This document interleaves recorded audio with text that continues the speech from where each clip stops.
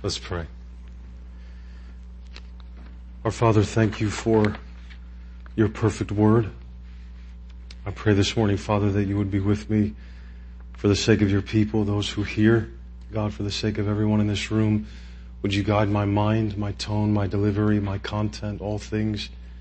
God, I beg for your help, and I pray that everyone would be enabled to hear. And this I ask in the name of the Lord Jesus Christ. Amen.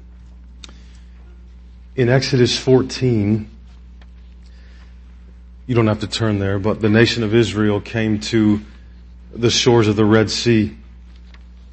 Well over 600,000 people, who knows how many livestock, had lived in slavery in Egypt for the past 430 years. None of them had been alive in the days of Joseph when Israel enjoyed favor in Egypt. So from the youngest infant, most likely, to the oldest adult, they had spent their entire lives as slaves. But God remembered His covenant with Abraham, Isaac, and Jacob. And when Israel cried out to Him, He listened and He came down to deliver him, to deliver them. They had seen the Nile River turn to blood. This multitude had seen Egypt overrun by frogs and gnats and flies. They had seen all of their livestock live while all of Egypt's died. They had seen hail fall from heaven. They had seen swarms of locusts. They had seen Egypt covered in a darkness so dark that it could be felt. When they had light where they were, they had heard the weeping rising up from every home in Egypt when countless firstborn sons died the morning after they had put blood on the doorposts and frames of their own homes, and the angel of death passed over them. They walked out of Egypt unharmed as God ransomed them and set them free, plundering Egypt. God led them into the wilderness with a cloud by day and a fire by night. And as they were camping between Migdol and the Red Sea, they heard a sound. The ground began to shake. They covered their eyes. They looked off into the distance, into the horizon. Was it a cloud? Was it a sandstorm? And then they realized the Egyptians were coming after them. Pharaoh had changed his mind. They looked to the east. They looked to the west. There was nowhere to go. Behind them, their backs are against the sea.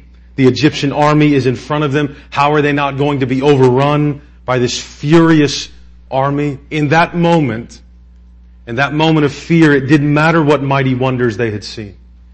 In the face of fear and death, their exodus was forgotten. It meant nothing. And they turned to Moses. Why in the world did you take us out of Egypt?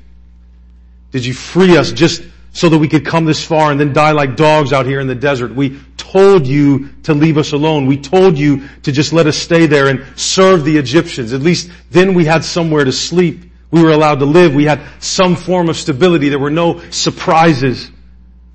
It wasn't really all that bad being a slave, Moses. Maybe, who knows, maybe one day a new Pharaoh would come, or this one would have changed his mind and we would have become citizens again. And instead you brought us out here to die in the wilderness. Peter, in 1 Peter chapter 1, remembered the Exodus. And he remembered what happened when hope was lost in Israel. He remembered that it all began with a display of God's covenant mercy and faithfulness as He freed Israel from slavery. A people were led out, created by God's mercy, and then called to be holy, to mark themselves as His own in the world, and to be a light to the nations as they sojourn through the wilderness towards the promised land. The pattern repeats in 1 Peter chapter 1, but not everything is the same this morning. Peter called the elect exiles of Asia Minor to holiness through the object of their hope. The gospel has ransomed us and made us alive that we might be holy, beloved, by setting our hope fully on grace. So now may we hear and believe God's word together, beginning in 1 Peter chapter 1 at verse 13. Therefore, preparing your minds for action and being sober-minded, set your hope fully on the grace that will be brought to you at the revelation of Jesus Christ. As obedient children, do not be conformed to the passions of your former ignorance. But as He who called you is holy, you also be holy in all your conduct, since it is written, you shall be holy, for I am holy. And if you call on Him as Father, who judges impartially according to each one's deeds, conduct yourselves with fear throughout the time of your exile, knowing that you were ransomed from the futile ways inherited from your forefathers, not with perishable things such as silver or gold, but with the precious blood of Christ, like that of a lamb without blemish or spot. He was foreknown before the foundation of the world, but was made manifest in the last times for the sake of you, who through Him are believers in God, who raised Him from the dead and gave Him glory, so that your faith and hope are in God. Having purified your souls by your obedience to the truth for a sincere brotherly love, love one another earnestly from a pure heart, since you have been born again, not of perishable seed, but of imperishable, through the living and abiding Word of God. For all flesh is like grass, and its glory like the flower of grass. The grass withers and the flower falls, but the word of the Lord remains forever. And this word is the good news that was preached to you. So, Peter is very deliberate with his placement of Old Testament quotations. Peter quotes the Old Testament 8 times in this letter. Apart from Hebrews and Revelation, no other book in the New Testament relies as heavily on the Old Testament as 1 Peter does. This letter follows the same pattern in the beginning here as the Exodus, where a people in bondage to slavery are called out by God, set free, called to be His unique people in the world, called to be holy. Now God's mercy has been poured out on the elect exiles in Asia Minor, as it has been poured out on us who believe. We have been set free, and after our exodus from sin, He now calls us to be His holy people as we sojourn through the wilderness of this world, suffering trials towards the promised land. Only this time, all the terms of the command are different. God promised a land to Israel that they were responsible to keep by their obedience to the law. If they kept the law, they kept the land. If they didn't, they lost the land. And all the covenant curses fell on them. Well, what has Peter done in the first 12 verses of this letter? As he calls us to be holy, he has grounded their hope in the very fact that their inheritance, their promised land, is being kept in heaven for them, guarded by God, where it is imperishable, undefiled, and unfading. So by the time Peter calls us to holiness, it's no longer a command that comes with conditions. The conditions have already been met by another on our behalf. They have been sprinkled by the blood of Christ. They are pure. It's the first thing he told them. The command for the new covenant people of God is not to make themselves holy through their obedience to the law, but through the hope that they have because God's grace has been poured out on them. Our hope does not come from obeying commands in verse 13. Beloved, our performance cannot be the source of our hope, ever. Grace is the source of our hope. So what does it mean now if that's the case? If we're already accepted in the beloved, what does it mean for us to be holy? What is holiness for the elect exile in this world? This is the application of Peter's entire theme. If we miss this, we miss the whole point of his letter. Peter started with the gospel and heaven. Do you notice that? He starts with the gospel and heaven, just like Paul did, if you remember, in Colossians. These spiritual exiles had come to faith in Christ, probably believing, as you would have at that time, as Christians have always believed, and rightfully so, that the return of Jesus Christ was very close. But now, for them, too much time had passed. They came to faith thinking it's soon, and now this time keeps passing. And rather than being home where everything was peaceful, now they're adrift in the sea of the world, living these difficult lives where they're suffering trials. Persecution was starting. They were beginning to suffer. Their lives are characterized, Peter tells them, by trials. They're stuck down in the hole of displacement in this world. Freedom and peace are nowhere in sight for these believers. But there's another sailor named Peter, and he's up in the lookout perch, if you will. His eyes are on the horizon. And he is calling to them in their trials. Here in chapter 1, look up. Look up. I can see it. I can see the shore. Our hope is alive. So he starts off by reminding them of where they actually are, of where Christ is. If your soul is being kept in heaven, set your mind there. Right? Be heavenly minded. That is, set your hope, as Peter says it. Remember, Paul says, set your mind on Christ, on things above, not on the things of this world. Peter says the same thing like this: set your hope fully on grace, the grace that will be yours when Jesus Christ returns. Set it all there. Set it fully there, completely there. That's what's new in the equation when we see that command repeated to be holy. Obedient children now set their hope on grace rather than the passions of their former ignorance, be that sinful lust, or, in Israel's case, the attempt to be righteous through works. The call to holiness is a call to focus on the positional aspect of our salvation. To set our minds on what God has done for us rather than on what we are doing. We're not checking off lists anymore, beloved. That is what it means to be holy. Holy is heavenly minded.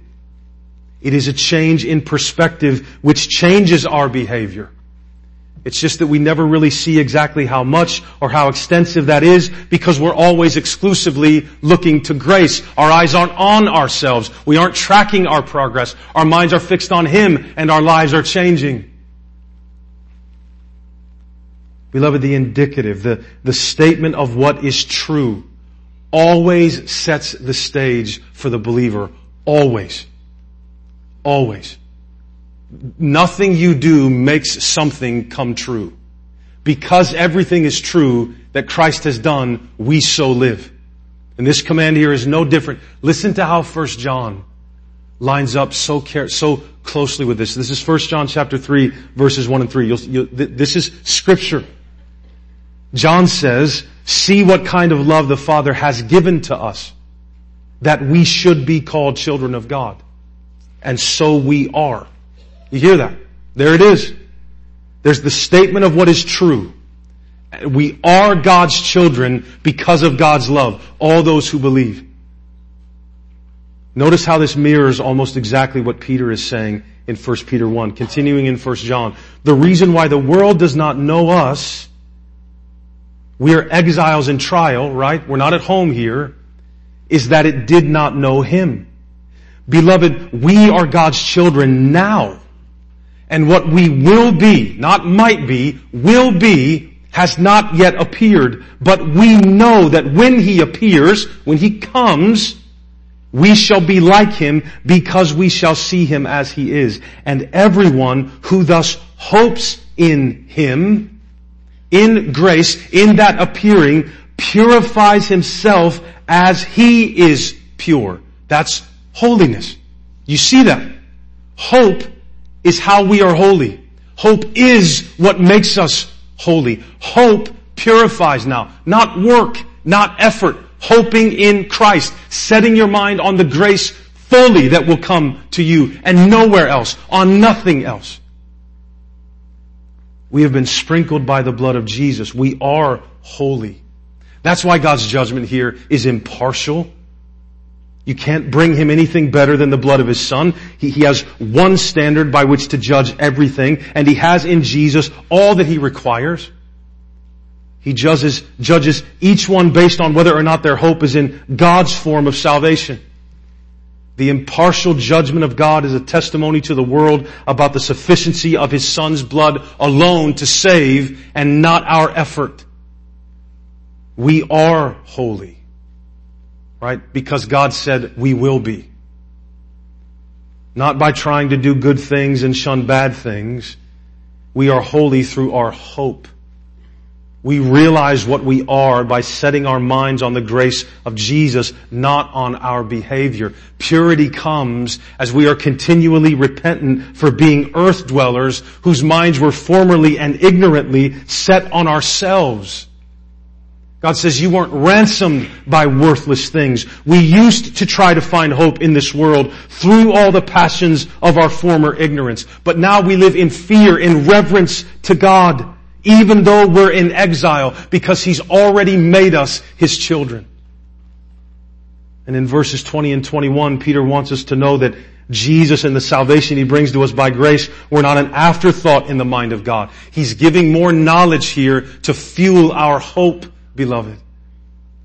Not only did the Old Testament prophets serve us in verses 10 and 12, but Jesus Himself was made manifest and purchased salvation in these last times for your sake.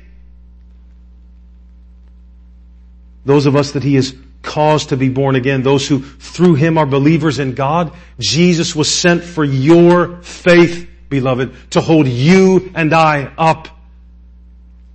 You shall be holy, for I am holy, is more than a command. Remember, Jesus has fulfilled.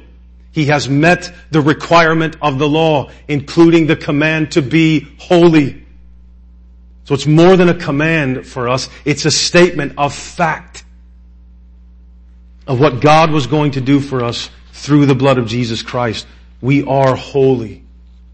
So to be precise, holiness here is that set-apartness from the world that we have because the object of our hope is outside of this world. Hope in the Bible is what truly makes us distinct. Hope. Hope is what makes us exiles to the world because they don't have that. Be holy. That is, set your hope fully on grace. We've been ransomed from futile ways in verse 18, from hopelessness, by precious blood in verse 19. We used to put our hope in perishable things like silver and gold. That made us unholy. But now, because we've been ransomed from this hopelessness by the precious blood of Christ, we're no longer enslaved to futile ways. We have hope because Christ has saved us from hopelessness. We've been born again in verse 23 of imperishable seed. Our new life didn't come through perishable seed. Our new life didn't come from all the futile quests to free ourselves from hopelessness by the things of the world. And that imperishable seed, Peter says, is the living and abiding Word of God, which is the gospel in verse 25 that declares all of this grace to us.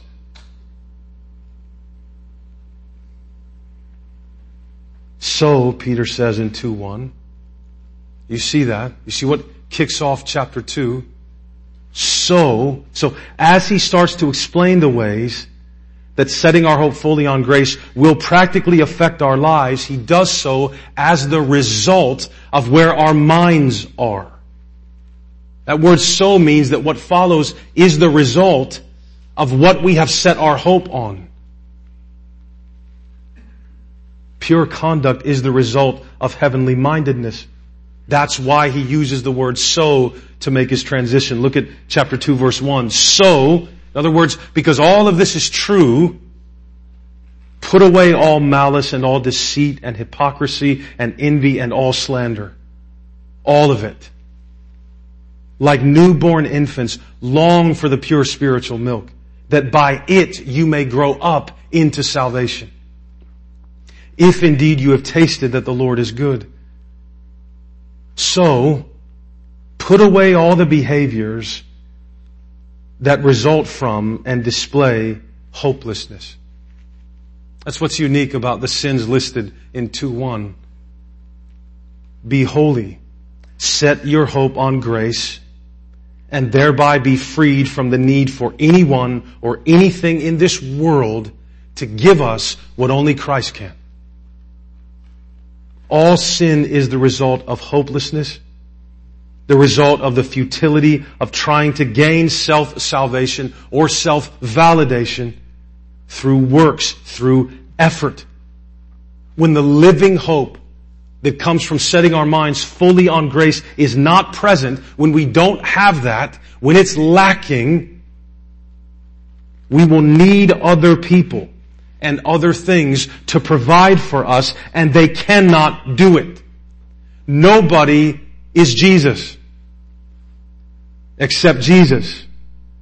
And our frustration and futility in that search in other things than Him for hope will cause malice. It'll cause malice. We'll not be able to stand other people because they won't be what we want them to be. They won't act how we want them to act. They will not see the world we see it, the way we see it. They'll not think the way we think. They won't respond the way we want them to, and it will create malice. It will cause deceit. We'll have to lie and maneuver and jockey for position so that we can try to maintain a sense of control and predictability in our lives. We'll be hypocritical because we'll have to maintain an image of ourselves that others find appealing. If those in whom we trust for our hope think poorly of us, we can't survive. We'll be envious of those that look like we want to look. So what do we have to do to protect ourselves? We'll have to slander, tear them down so that we look better to the people's approval we have to have. In 122, we were called to love one another earnestly and sincerely because our hearts have been made pure by the blood of Jesus. Beloved, do you see how much hope affects holiness? Just like in Colossians 1, 4, and 5, love is the result of hope. Always has been, always will be. The bar of the quality of love in the church is set so high because the seed of that love is the gospel. The living and abiding Word of God. The lack in the church of earnest and sincere brotherly love for one another is not going to be solved by taking classes on how to show sincere and earnest love.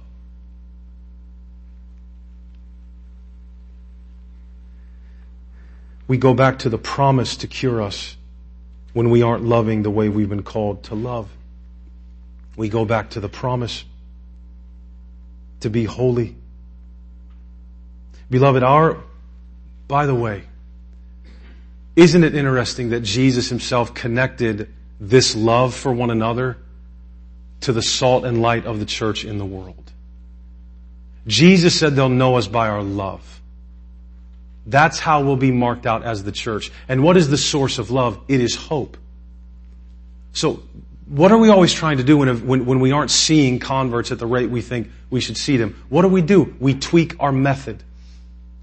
Because we think all that we need to do is tweak the information, light a couple candles, do some bells and whistles, make it more appealing, then people will come in, and then no.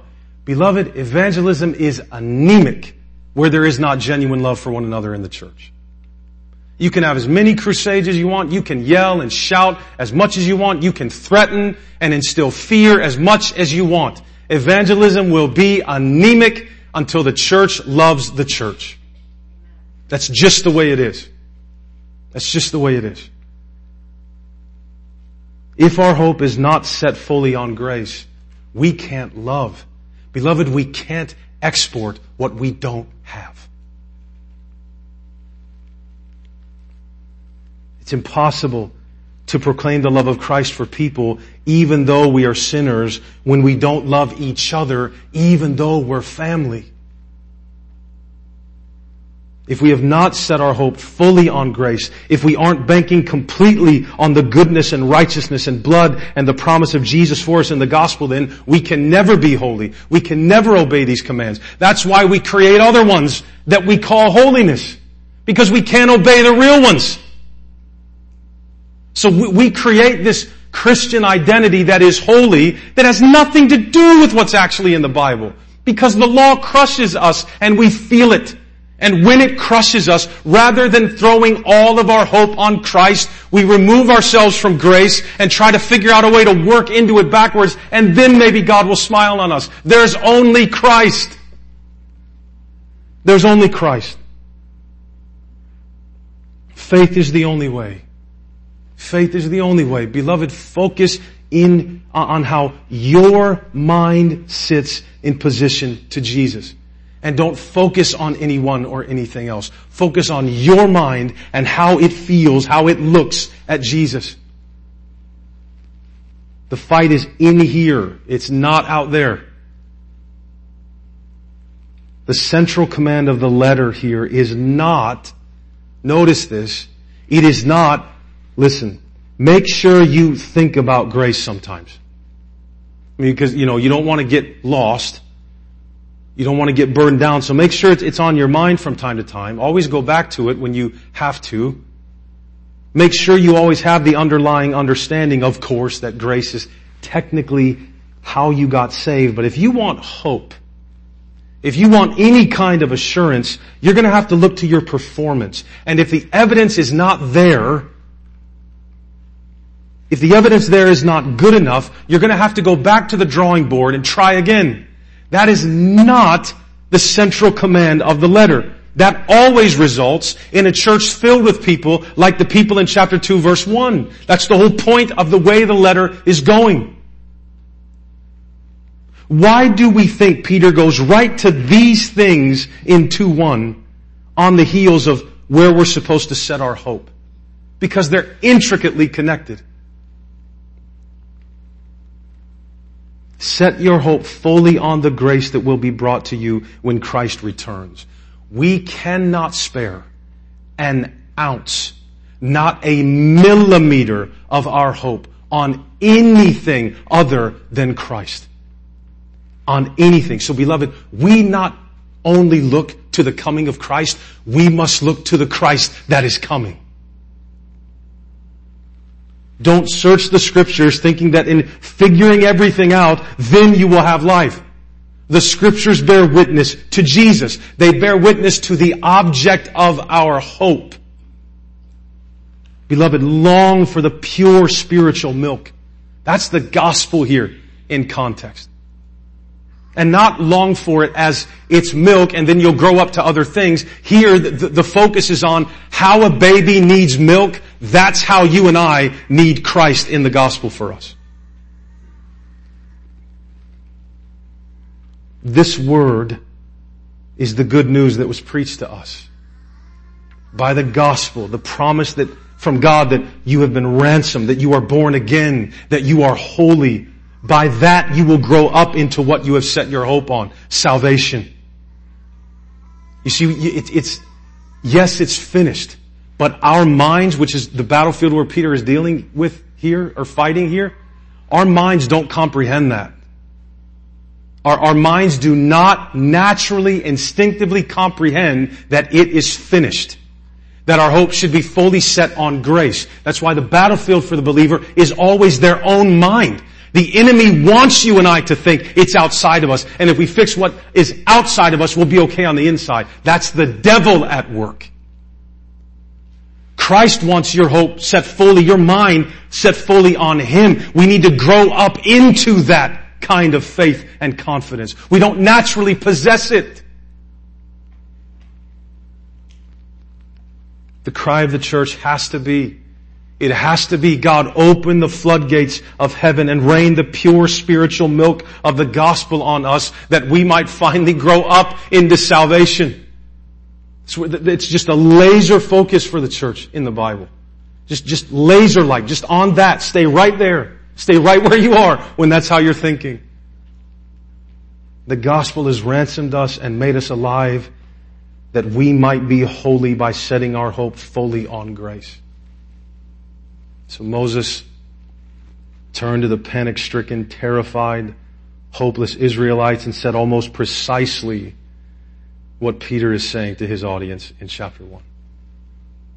What, through the Holy Spirit, he is saying to us this morning, to you and I, as we struggle with the threats this world and our own weaknesses make to our hope as they come over the horizon, charging for our souls. Fear not, stand firm, and see the salvation of the Lord.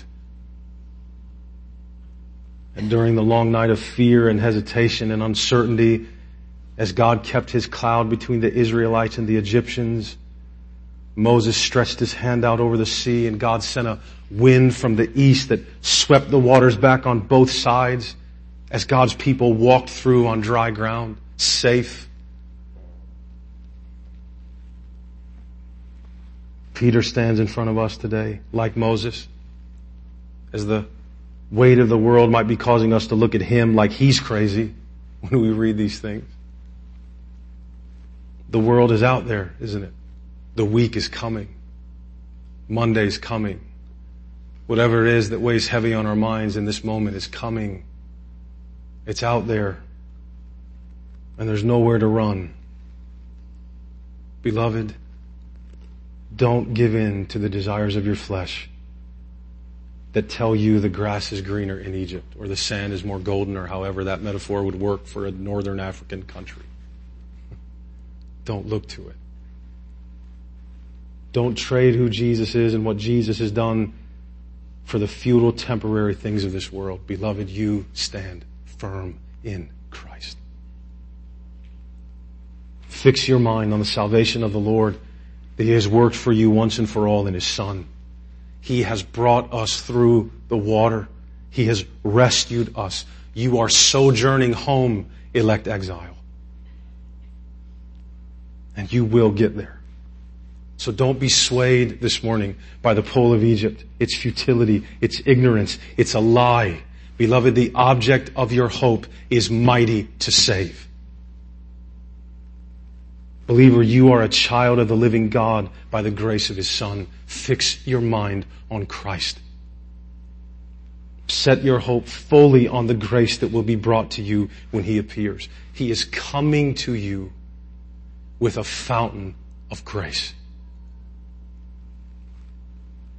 You've been saved, believer. You can be saved, wandering unbeliever, this morning. Your redemption is drawing near, believer. It's nearer now than when you and I first believed. I don't know how many years away it is, but I know it's closer than it was yesterday.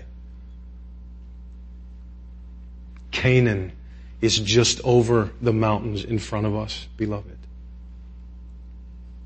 Keep sojourning. Don't lose heart. Don't lose hope. Look to what we can know and live.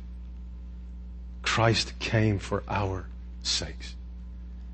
And He came for all who will believe on Him, including you this morning. Do you understand that, Christians? We don't get our hope from what we do. We get our hope from this Savior we can't stop talking about. And He is yours this morning, 100%, if you believe on Him. And believer, He is just as 100% yours as He is for anyone else. I'm going to close us in prayer. We're going to sing a hymn. I'll be down in front before we take the Lord's Supper. If you need to pray, please come forward. Father, I thank You for the time that You've given us this morning to look into Your Word. God, I thank You so much for the source of our hope, that it is not inside of us. It is Christ. But Lord, those who believe are Your children now, and we can't get removed from the family. So Father, give us the hope that purifies us. Give us the hope that makes us holy. Let us see Your Son and count everything as loss. Everything as loss for the sake of knowing Him. This we ask in the name of Jesus Christ. Amen.